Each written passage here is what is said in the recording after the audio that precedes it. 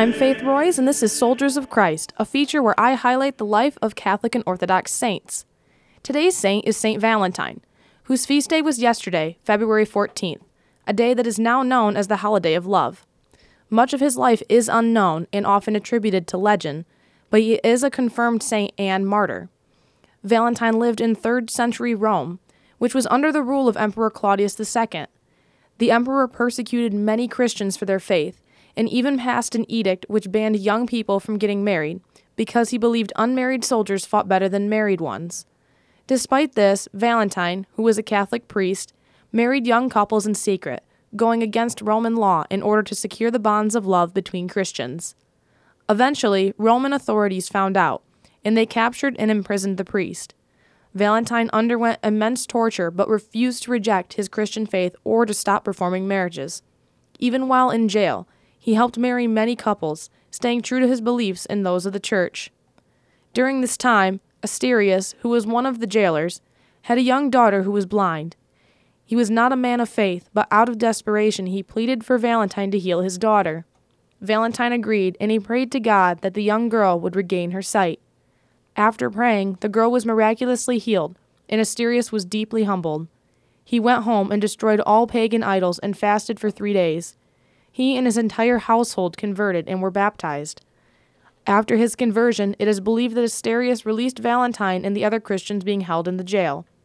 Valentine continued to spread the faith and administer the sacrament of marriage to Christians, despite the Roman law prohibiting it. He was arrested again and sent to Emperor Claudius, where a relationship between the two began to grow, until Valentine attempted to convince Claudius of the truth of Christianity. The emperor became enraged and commanded Valentine to either renounce his faith or be horrifically executed. Filled with courage, Valentine refused to renounce his faith in Jesus Christ, and was therefore sentenced to death.